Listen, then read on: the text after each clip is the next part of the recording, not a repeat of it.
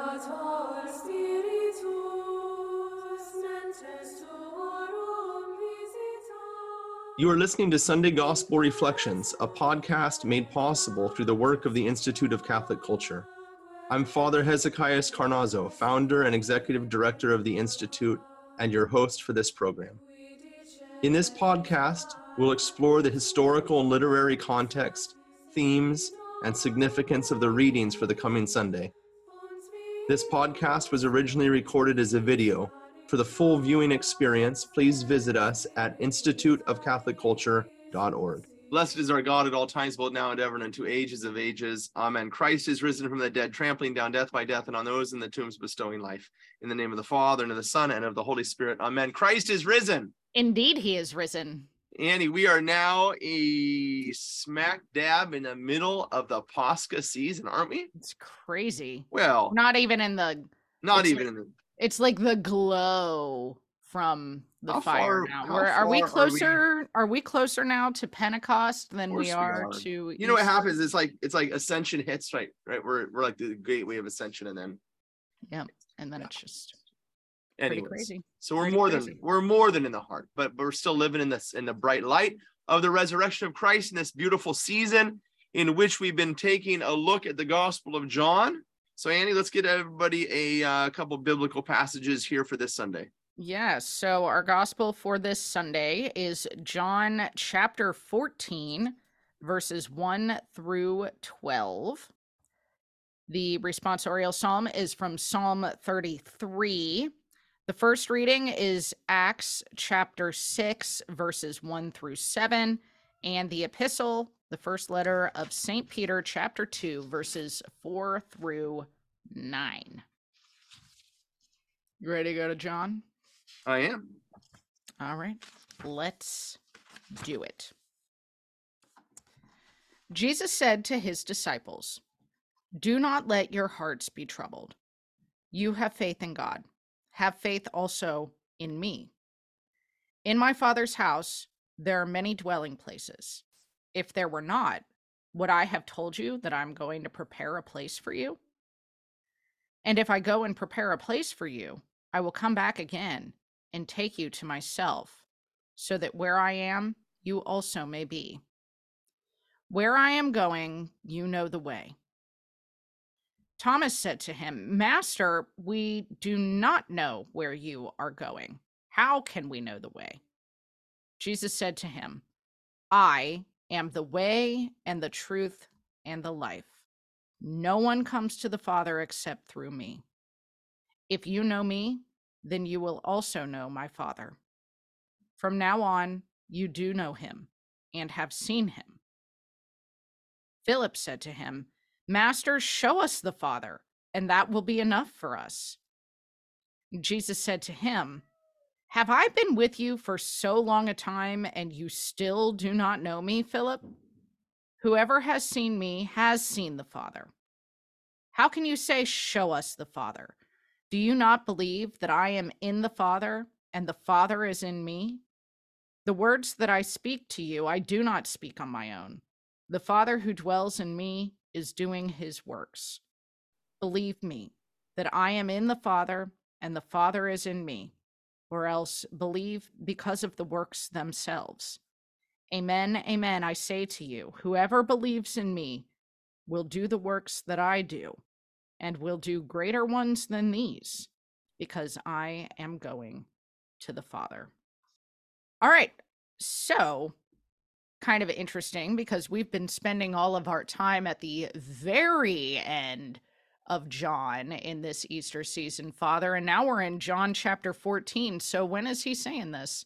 Well, if you look, just if you open your Bibles, John chapter 13, it says, "Now before the feast of Passover, when Jesus knew that his hour had come to depart out of this world to the Father, having loved his own who were in the world, he loved them to the end. And during the supper, when the devil had already put it into the heart of Judas." And so you have in the Gospel of John now this the mystical supper, the Last Supper, very much focused on two things: the washing of the feet and then Judas, right? There's this very much a focus on both of these things during the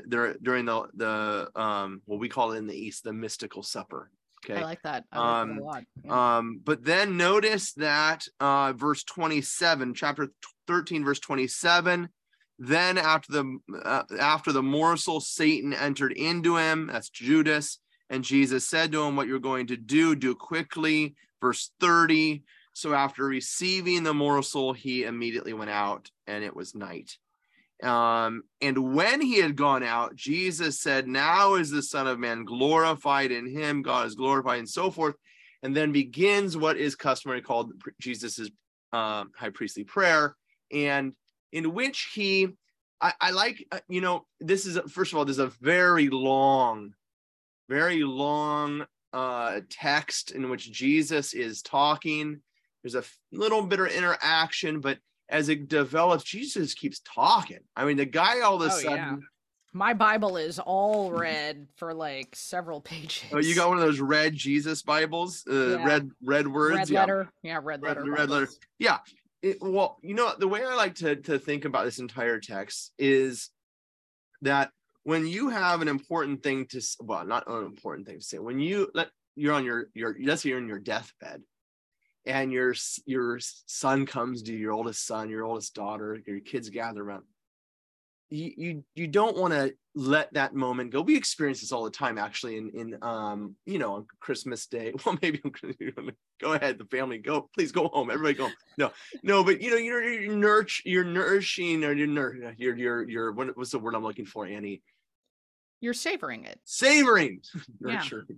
You're savoring the moment. And so you keep talking, and then the person walks a little bit down the driveway, and you keep talking, and they a little bit further down the driveway, and you keep talking, you get to the car, you keep talking, they get in the car, they roll down the window. This is what you call the Irish goodbye. Yeah, exactly. Yeah. This is Jesus's Irish goodbye. And he won't stop. And it says he got up and he kept talking, and he walked to the door and he kept talking, right? And that's the way I do believe that this text should be read. Now, we certainly have something to say from an exegetical standpoint, but I'd say the most important thing is to allow Jesus to speak to us about the most important things, which is love, which is the sharing of our life. And all of Jesus's high priestly prayer, all of this discussion that happens from the moment of Judas leaving to the moment of the Jesus and the apostles going to the Kidron Valley in chapter 18, verse 1, is all about Jesus talking about giving his life to us and what that means. And if you read it in that way, kind of like your best friend just pouring out their heart to you, then I think you can make sense of it. Other than that, as Jesus, like, blah, blah, blah, blah, blah, blah, and he's repeating himself, he's turning around, saying it the other way, saying it this way, saying it the other way, saying it this way. But if you read it in that terms in terms that I think that's meant to be read there, imagine being there. Jesus knows what's coming. The apostles, in a sense, know what's coming. Right? Isn't Thomas that said, let's go up to Jerusalem that we can die with him? Yeah. They know what's coming. And so they're savoring this moment together, and we read it that way. I think that's the best way to read it. But let's go ahead. I know there's a number of points in here we need to cover. Yeah, because there's so much that he had to say here, Father. So yeah, let's dive into some of this. First off, I mean, what is the significance of Jesus saying that there are many dwelling places? What does that mean? He says bunch of beds up in heaven. Yeah. He says, in my Father's house. There's the first question. Yeah. What is the Father's house? Right. What is the Father's house, Annie? Where is the Father's house? Well, I would think that the apostles would have probably thought it was the temple. Thank you. Good. So Am get I this. right? We got to make sure we get our kind of dualistic floating around in heaven as fat cherubs, falling on the clouds out of our head, because remember, the apostles are still in their minds. Well, yes, they know that things are bad and they're going to kill Jesus. They probably understand things are, they're still looking. Remember, one sitting at the right, one sitting at the left, right? James and John debating who's going to be in a place of glory. They still have an idea of of Jesus's kingship, of this earthly establishment. I mean, Palm Sunday just happened, right? Mm-hmm. So what exactly is going to transpire? They're not sure, but certainly this understanding of an earthly kingdom, and I think we tend as Christians to kind of be like, oh no, that's so short-sighted. We're all going to heaven with Jesus, and we're all. Well, the book of Revelation says that the throne of God is going to descend, and he's going to make his dwelling among us. In the new, there's gonna be a new heavens and a new earth, right? And the two shall become one. So this idea that we're kind of this bodiless, this dislocated soul kind of out there, kind of blasted out, is a bad understanding, right? What would the apostles have understood? The Father's house. Yeah, the Father's house. I mean, you go back to 2 Samuel 7, right? There's your key text, 2 Samuel 7. Let's take a look. We don't go here enough, even though this is probably one of the most, if not the most important passage in the Old Testament. 2 Samuel 7, verse 13. 2 Samuel 7, verse 13. This is the Lord speaking to David. It says it's about David's son. Okay. Verse 12. Look at verse 12. When your days are fulfilled and you lie down with your fathers, I will raise up your offspring after you, who shall come forth from your body, and I will establish his kingdom. He shall build a house for my name, and I will establish the throne of his kingdom forever. I will be his father, and he shall be my son. Okay. So here's the idea, right? The house of God, the house of our heavenly Father, is the temple in Jerusalem. Yes. And this is the fundamental problem that the Jews face. The time of the Babylonian exile, the presence of God, which was revealed in two ways to the Jews. First of all, the Ark of the Covenant, that which was closest to God, was taken by the prophet Jeremiah up to Mount Sinai, and it was hid there by Jeremiah. You can take a look at 2 Maccabees chapter 2, verse 1. 2 Maccabees chapter 2, verse 1. You with me there, Annie? Not yet. He's got to move. Let's go. We're in the light of the resurrection. You got to get moving your Bible. I gotta get moving. Is it before or after Amos? 2 Maccabees chapter 2. Go ahead. Verse 1. One finds in the records that Jeremiah the prophet, remember Jeremiah the prophet writes Lamentations. Remember, Lamentations is all about Jerusalem. Jeremiah was taken off in exile. So before the exile and before Jerusalem was sacked, Jeremiah takes the Ark of the Covenant, ordered those who were being deported to take some of the fire as he had been told. And that the prophet, after giving them the law, instructed those who were being deported not to forget the commandments of the Lord, nor to be led astray in their thoughts upon seeing the gold and silver statues and their adornments. And with other similar words, he exhorted them that the law should not depart from them in their hearts. It was also in the writing of the prophets, having received an oracle, ordered that the tent and ark should follow him, and that he went out to the mountain where Moses had gone up and had seen the inheritance of God. And Jeremiah came and found a cave, and he brought there the tent and the ark and the altar of incense, and he sealed up the entrance. And some of those who followed him came up to mark the way, but could not find it. When Jeremiah learned of it, he rebuked them and declared, the place shall be unknown until God gathers his people together again and shows his mercy. So he hides the Ark of the Covenant. So the Holy of Holies is empty now.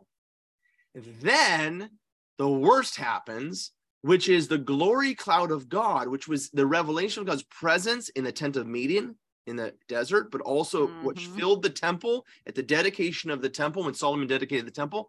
The presence of God departed from the temple and went to the eastern side of the temple and then left and then settled on the Mount of Olives on that hill east of Jerusalem, settles there. I'm going to take a group of ICC pilgrims in June. We're going to stand in that spot right where the glory cloud of God settled.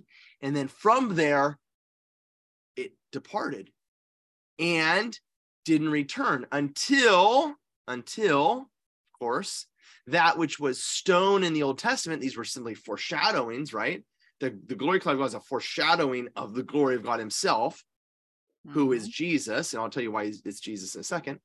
And the Ark of the Covenant, which is the mother of God, as we see in the book of Revelation, chapter 12, right? So Jesus, why is Jesus the glory of God? As I said, I think last week, St. Irenaeus says the glory of God is man fully alive.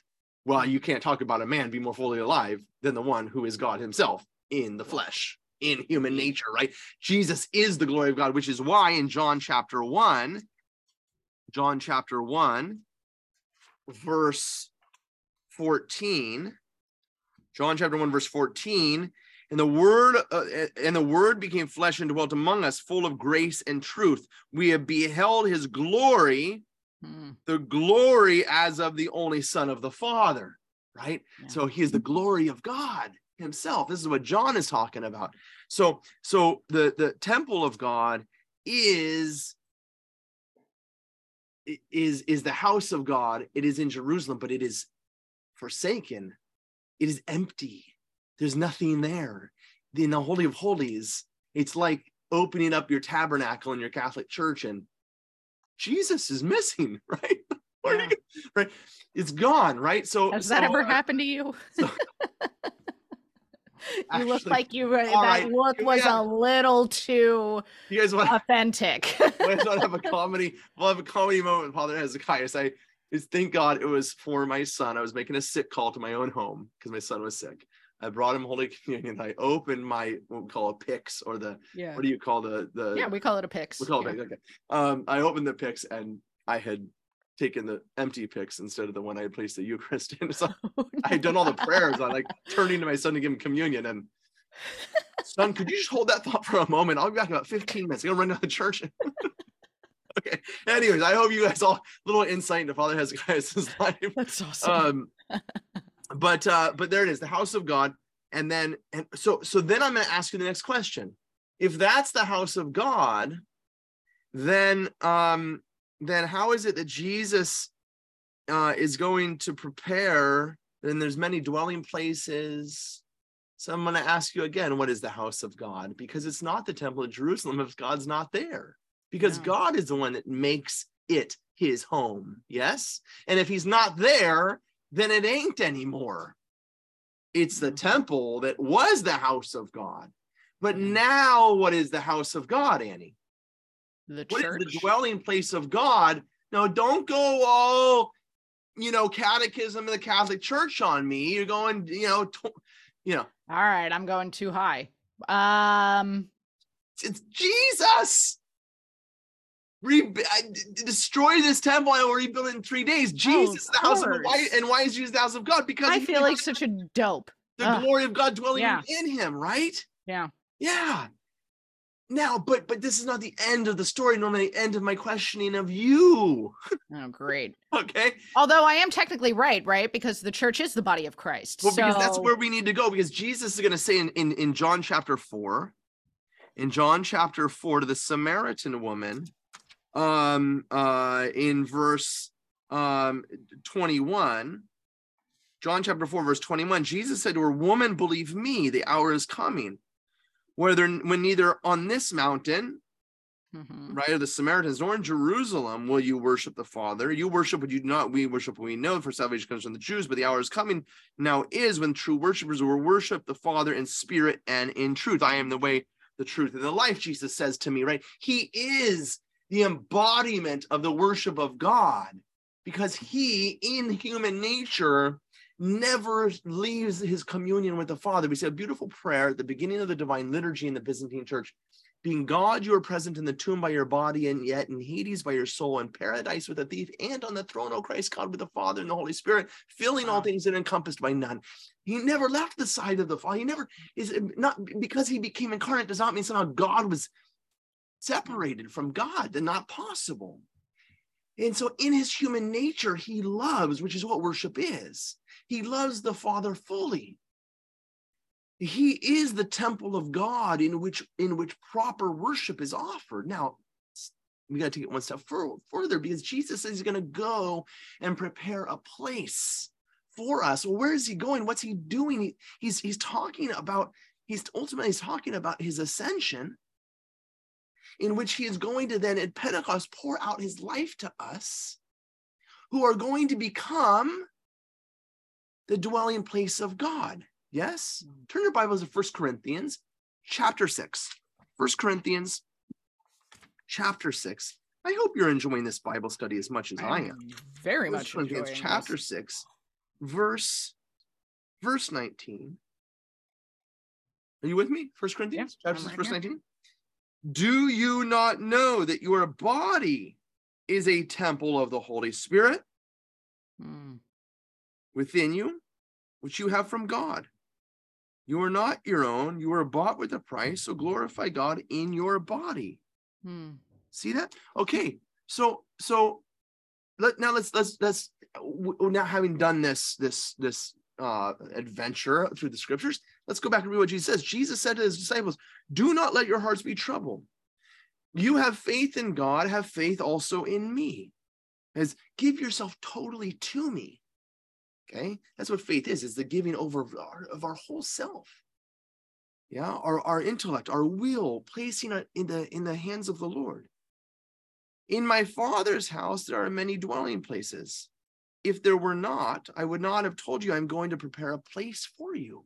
What's he preparing? I mean, we're about to see the preparation of man in all of his glory. What's saying here, and it says, right? Because when Jesus rises from the dead, he does know not for himself, but that we might receive the gift of eternal life within us. He's going to breathe into us. He's going to send his Holy Spirit upon us so that the temple of God is not in Jerusalem or on Mount Gerizim with the Samaritans. It's going to be throughout the whole world. Yes, it is going to be universal. It's going to be a Catholic temple, a Catholic a gathering, yes, in which the worship of God is taking place everywhere. That's his plan, and that's what Jesus is telling his disciples before he goes to his passion. Have faith in what is coming, because what I'm about to do for you is going to be completely beyond what you could ever have imagined. You look at that temple over there. Yes? See that thing? A hunk of junk built by Herod. She was pretty glorious, but that's got nothing in what Jesus is going to do, because what was built out of stone over there, what was written on stone back there, is going to be enfleshed now. The Ark of the Covenant is going to be enfleshed now. The temple built out of stone is going to be made out of living stones now. And you, all of you, new catechumens, Catholics, that's just what you are when you walk out into the world.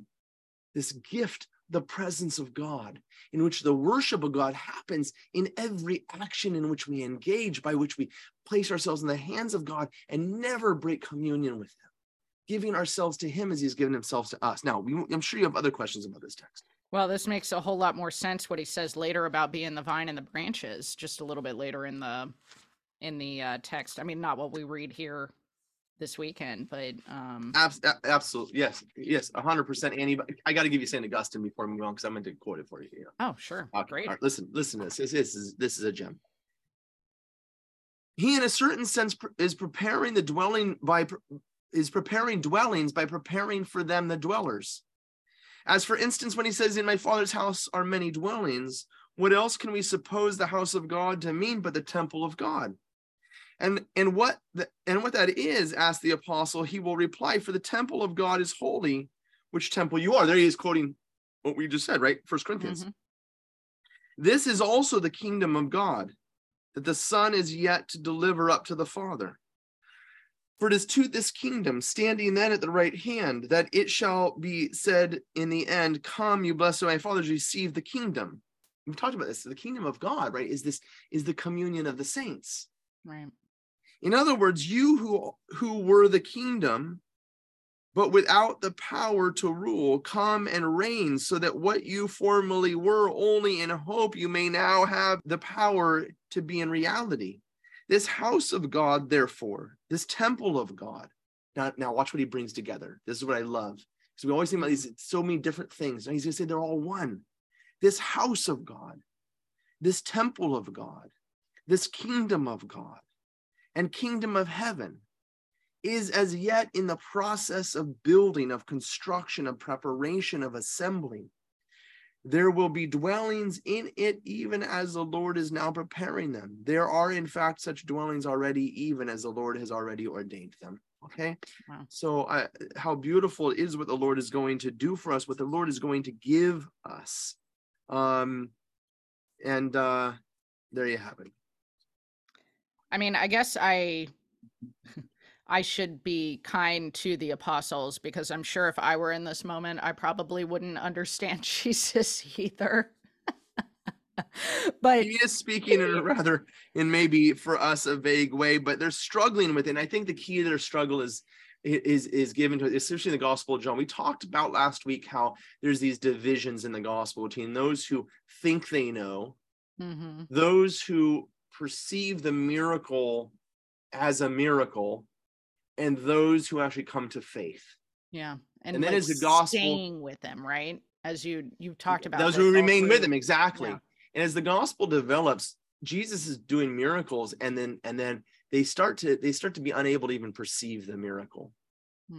As happens in the multiplication of the loaves and fishes, and then John 6 with the discourse on the Eucharist, right?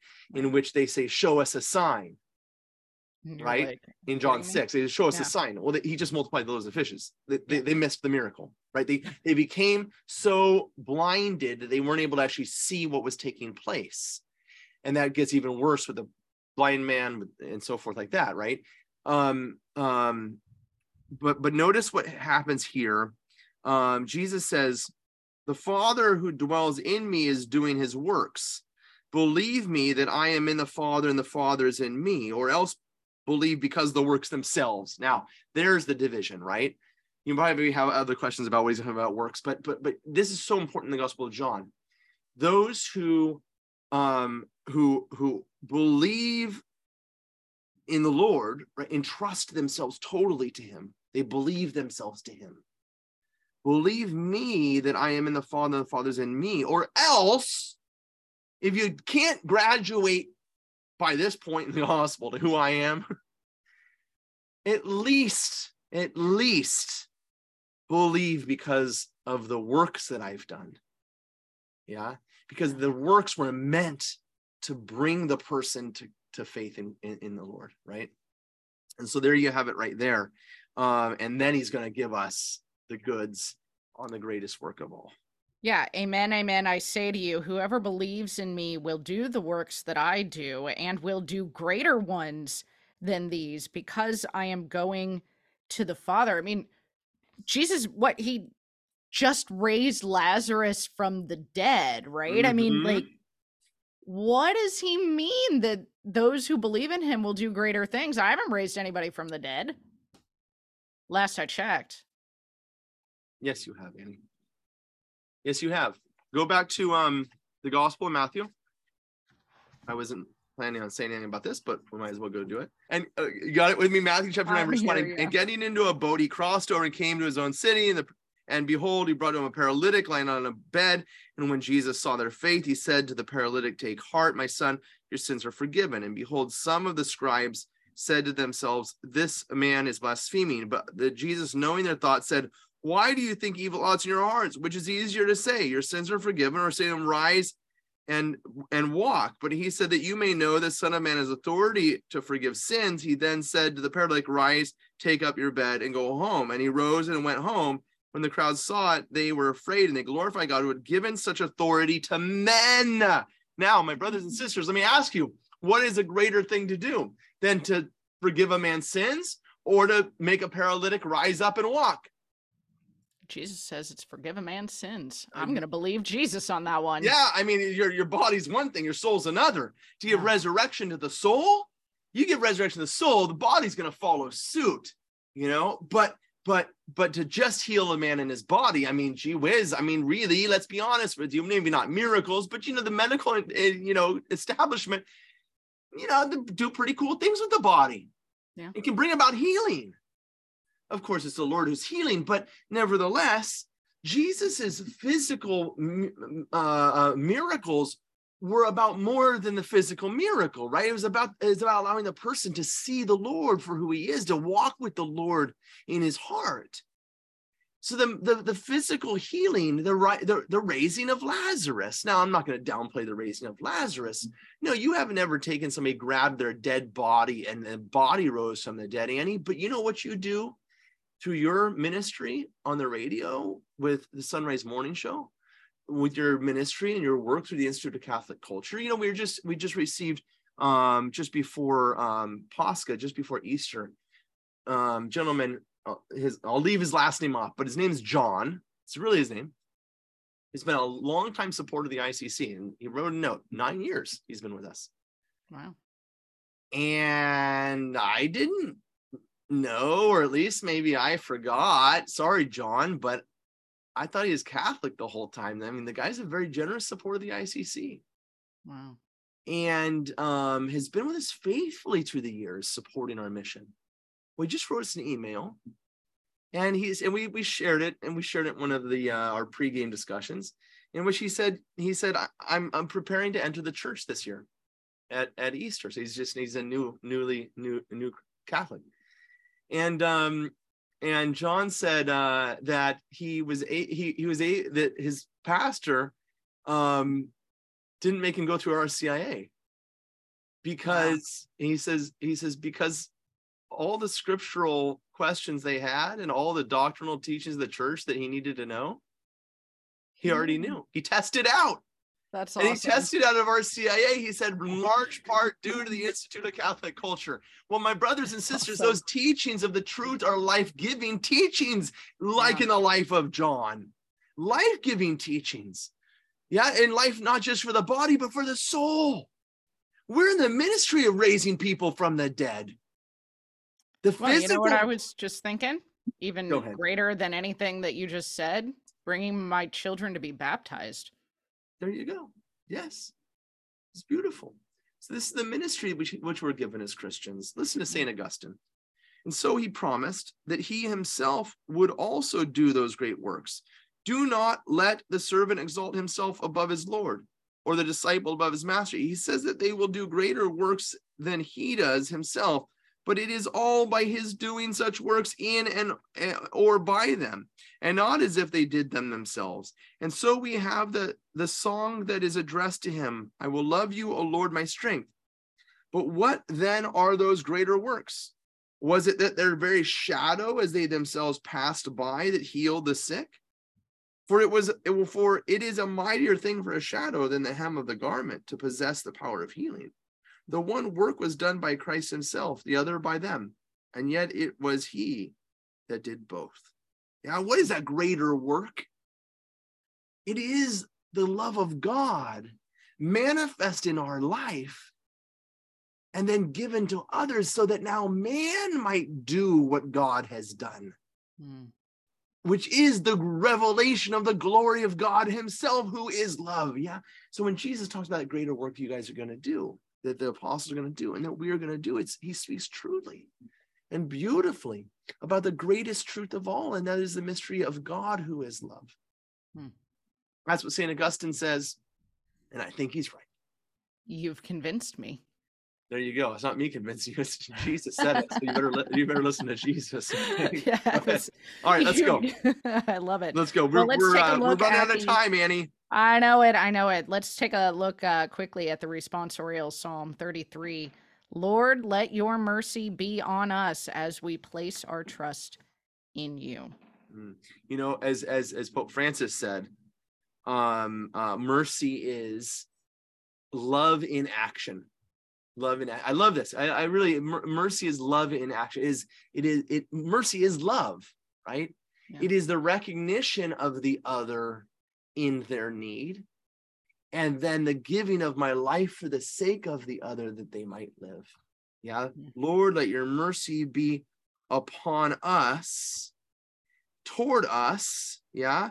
But as we place our trust, as we entrust ourselves to you, but my brothers and sisters, you sing this, you confess something here, Because if you're going to entrust yourself to the Lord, His mercy be upon you, then that mercy, that love is not something simply received. It's given, because by its very nature, it's a giving. Yes. So you can't be sitting there as a couch potato Christian. You got to give of yourselves as the Lord has given to you. A pouring out of the life is the life of the Christian. That's why time, talent, and treasure is the mark, because it's this movement outward to give of ourselves. So new Christian, new Catholics that have come into the church, and all of those who stand with them, newly renewed in the light of the resurrection, it is now this life-giving love which we have received to become members of not a temple built out of stone, but the living temple of God, in which the true worship of God takes place, and the love of God pours out of that temple to all those who gather there. And I think this is quite a beautiful bridge. I might say Yes, so. I was going to say, which is exactly what the early church needs to learn in Acts chapter 6, I believe. There we go. Yes, it is. And the epistle that's given to us in 1 Peter. But let's go. Acts chapter 6. We're going to go fasting. All right, here we go. As the number of disciples continued to grow, the Hellenists complained against the Hebrews because their widows were being neglected in the daily distribution. So the 12 called together the community of the disciples and said, "It is not right for us to neglect the word of God to serve at table. Brothers, select from among you 7 reputable men filled with the Spirit and wisdom, whom we shall appoint to this task, whereas we shall devote ourselves to prayer and to the ministry of the word." The proposal was acceptable to the whole community, so they chose Stephen, a man filled with faith and the Holy Spirit, also Philip, Prochorus, Nicanor, Timon, Parmenas, and Nicholas of Antioch, a convert to Judaism. They presented these men to the apostles, who prayed and laid hands on them. The word of God continued to spread, and the number of the disciples in Jerusalem increased greatly. Even a large group of priests were becoming obedient to the faith. How about that, Father Hezekiah? Imagine that. Priests that believe in God? Who knew?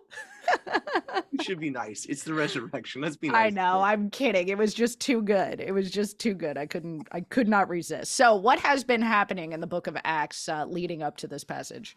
All right. Basically, the apostles have gotten themselves in a little bit of hot water. They've been we heard in chapter, well, we'll go back to chapter 2. Yes, is Pentecost. Yep. Then in chapter 3, the Peter and John go into the temple. Of course, there's the healing that takes place in chapter 4, verse 13. They end up, basically everything they feared starts to happen. They get kind of arrested, or at least detained. Chapter 4, verse 23, when they were released. Okay, and so they've been preaching. But verse 7, there it is, chapter 5, verse 17. But the high priest rose up, and all who were with him, that is the party of the Sadducees, and filled with jealousy, they arrested the apostles. Okay, and so this is kind of what's been going on here. They've been preaching the word of God without fear, but now things start to become a bit difficult. Okay, but they have no fear about being arrested, of course. And then chapter 6, now we have this community, which we've been told is sharing all things in common. They're praying together, they're meditating on the apostles' teachings and so forth. And then we know also that the community is quite large in Jerusalem. Don't think about this little beautiful little, burlap wearing, Birkenstock shoe walking, dope smoking group of hippies in Jerusalem. Jerusalem is upended. Yeah. Okay. No, 3,000 people in one day. Do you think it stopped the next day, like the faucet turned off? Yeah. No, because those 3,000 people went home and they told their brothers or sisters or cousins, because I know these people, they're my members of my community, parishioners. I have people in my community from Bethlehem, from Jerusalem, Nazareth, that whole area. these people talk, okay? And when there's something exciting going on, they go to it. They don't miss out, okay? Yeah. And when you have a party out here, seriously, I have 500-600 people show up for dinner. We have Wow. so many people, you can't fit them into our yard, let alone our church. And when they know something's going on, they go to it. And I'm telling you right now, 3,000 people baptized in one day, they know what's going on. So you gotta imagine Jerusalem has just been upended, and now you got the biggest news of all. And this is absolutely groundbreaking for us that a large group of priests, not Father Frank and Father Joe kind of flipped out. A large group of priests were becoming obedient to the faith. When you say large, I mean, are we talking like the majority? It sounds like a lot. Yeah. So the conversion of Jerusalem takes place here in these early chapters of Acts of the Apostles. And among these people that convert are, of course, all those people we saw in Pentecost coming from all over the world. These are the people that were part of they had been converted through the diaspora, through the Jews that had gone and brought word of the faith to others, and now they were coming back. They're people that had heard about what was going on in Jerusalem. There were converts, yeah? And so there's just like any family, there's problems, right? And so we introduce these people, the Hellenists. These are the Greek speakers, yeah?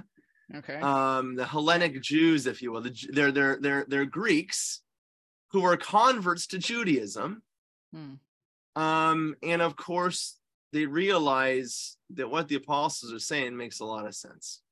And so now they are not only converts to Judaism, but they're converts to Judaism because they accept the Messiah, right? You don't have to convert from Judaism. The king came. You expected the Messiah. He's here. He came. Yes. And he rose from the dead. Yes. I accept all of that. Right. And so that's who they are, the Hellenists. But of course, then there's the Jews who are by blood.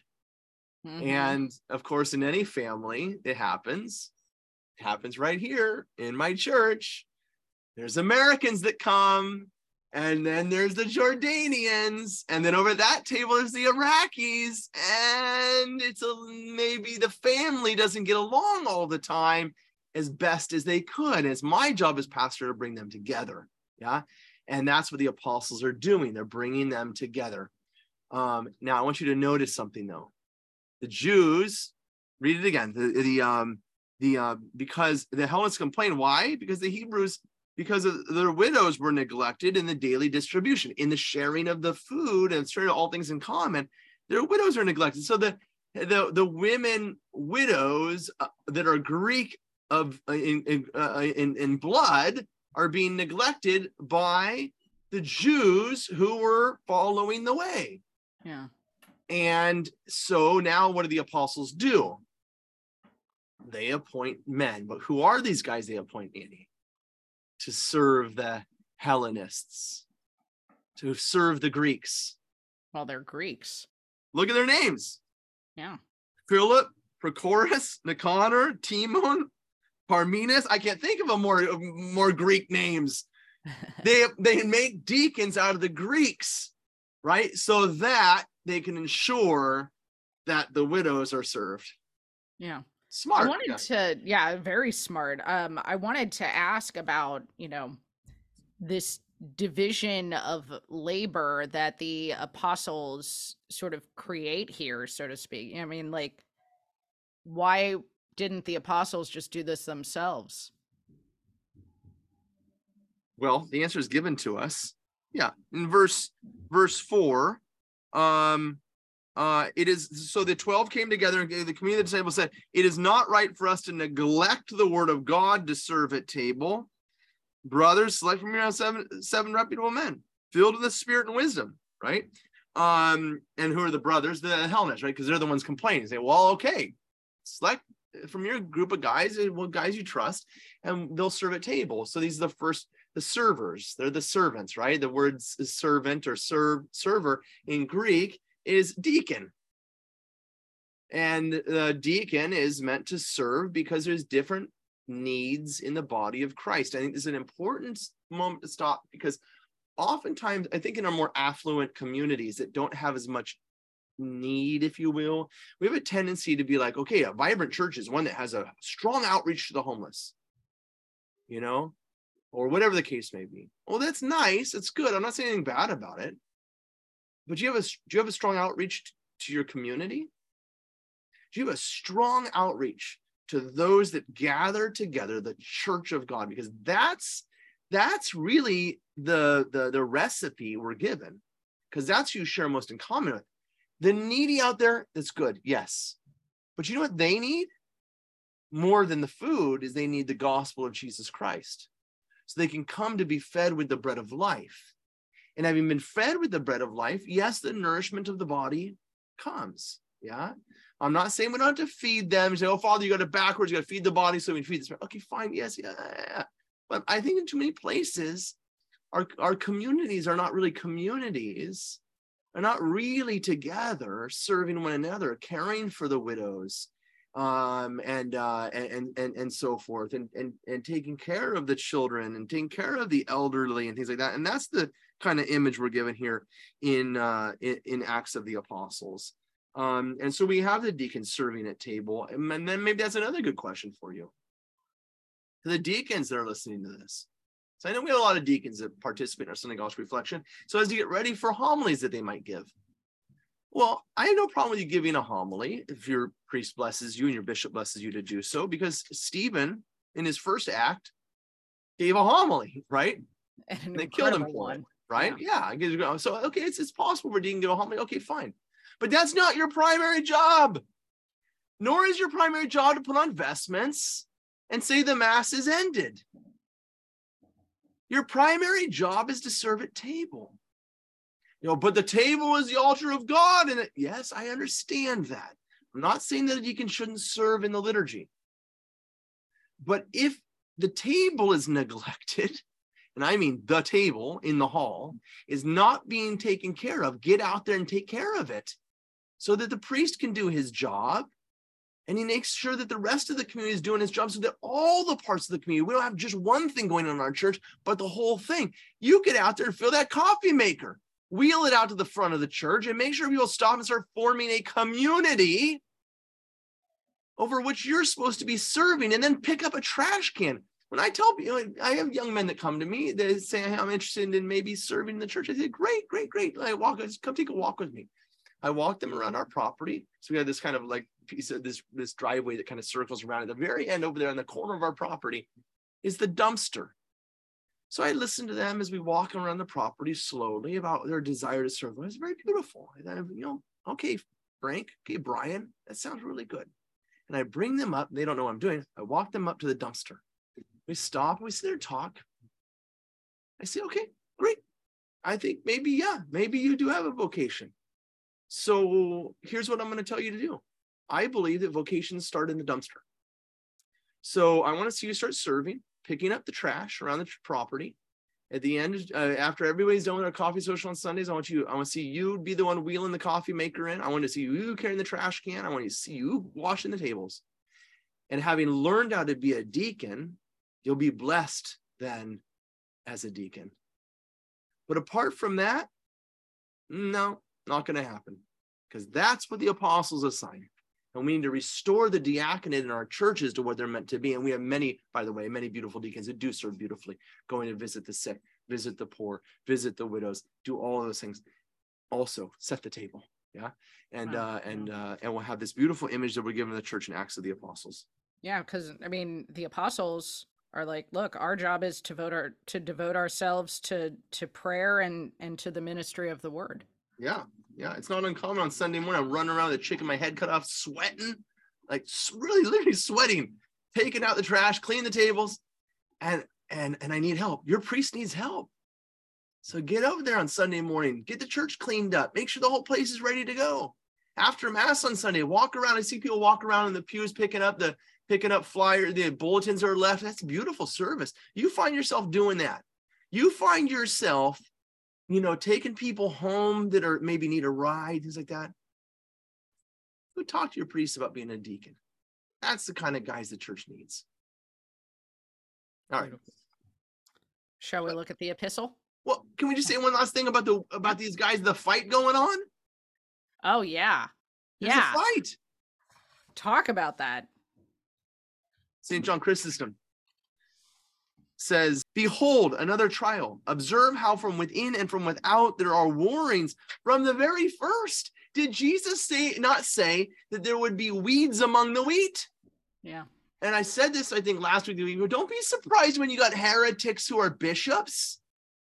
Mm-hmm. Don't be surprised even when the highest of the hierarchy seem to be promoting things contrary to the faith.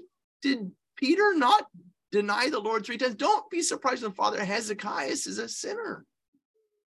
The church is a hospital. Don't be scandalized, new Catholics. Don't be scandalized by that. Jesus is working at the salvation of the world, is bringing healing, which means that people are sick.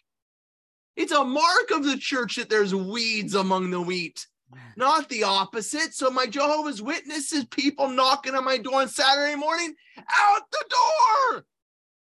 I don't need to be told that the church is already paradise. It's against the gospel. It will be paradise. It will be paradise because the Lord's working in our midst. But at this time, there are weeds among the wheat because this is what Jesus told us there would be. Yes, I'm sorry. My face got red. I got very excited with the Jehovah's Witnesses.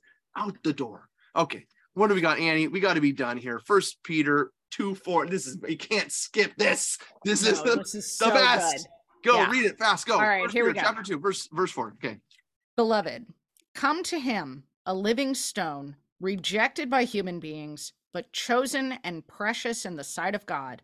And like living stones, let yourselves be built into a spiritual house to be a holy priesthood, to offer spiritual sacrifices acceptable to God through Jesus Christ. For it says in Scripture, behold, I am laying a stone in Zion, a cornerstone chosen and precious, and whoever believes in it shall not be put to shame. Therefore, its value is for you who have faith, but for those without faith, the stone that the builders rejected has become the cornerstone, and a stone that will make people stumble, and a rock that will make them fall. They stumble by disobeying the word, as is their destiny. You are a chosen race, a royal priesthood, a holy nation, a people of his own, so that you may announce the praises of him who called you out of darkness into his wonderful You see that? light. You've been given the light of the Lord, and this is so beautiful because now we know the way to walk. We talked about this last week, right? Jesus gave us the way. He told us how to get there. He gave us the path. We don't need to stumble now because we're not in darkness anymore. We know what is required of our life to enter into the kingdom. Yeah, and those that reject the word do not know, and therefore they're found in darkness and they stumble. Yes, well, two things. Well, I'm going to come back to this. The first one. Let me go to the earlier one, which is the stones. Right? Jesus is the rock of faith. Jesus is the foundation stone of the church. It is Jesus upon which the church is built, and of Jesus upon whom we place our faith. And when we place our faith in him and on him, then we become like him, in him and through him and with him, that we might live as he lives and be ourselves foundation stones. Yes? Because isn't this how a house is built? A stone is set upon that foundation, and then another stone is placed on that. My brothers and sisters, you are foundation stones. And I ask you, who's building their house on top of you? Are you living stones of God in which the temple of the Lord is established? In your homes, in your workplaces, in your churches, Are you a rock of faith upon which others are resting? Yes, this is what we're called to be. Yeah, newly baptized, you've been placed kind of on the top of the wall. Yeah, pretty soon, others need to start building on top of you. And you that have been Catholics for 10 years, 20 years, your whole life, I ask you, who's standing on your shoulders now? Are you in your churches teaching RCIA, teaching Sunday school? Are you forming your outreach committee to the widows? Are you serving as deacons within you? What is your place in the body of Christ? Because God has given you a gift. And if you're not using that gift to the glory of God, to the service of the body of Christ, then we are suffering, we're starving for it. Let that light shine out and announce the praises, he says, of him. This is what we do. We announce the resurrection of Christ. We should be going, I'm serious about this. Don't be saying hi to people today. No, you walk into a store, you meet your neighbor, you walk in, Christ is risen. Christ is risen. What? I love this during the Easter season, especially right near Easter. Because at least for a few days, the world will still say Happy Easter for the first. Sure. Yeah. So I always say Happy Easter. And they'll say, Happy Easter. And I'll say, Christ is risen. Because they've already agreed with me, right? About Easter, right? Christ absolutely. is risen. What? Yeah. And I just got to say, I've been like on, video with Father Hezekiah when he gets a phone call and he answers it and he's like, hello, Christ is risen. That's what you got to do right now. Like Christ is risen. You announce the praises of the Lord, what he's done in your life. Be a witness to the Lord in your life, and others will come and be established as living stones on you and be built into the house of God. To Christ our God be glory both now and ever and unto ages of ages. Amen. Christ is risen. Indeed, he is risen. Thank you for joining us for the Institute of Catholic Culture's Sunday Gospel Reflections podcast. The Institute of Catholic Culture is an adult catechetical organization dedicated to the re-evangelization of our society through educational and cultural programs offered to the public at no charge. I invite you to explore all we have to offer, including over 900 hours of on-demand catechetical opportunities, and sign up for our upcoming events by visiting instituteofcatholicculture.org.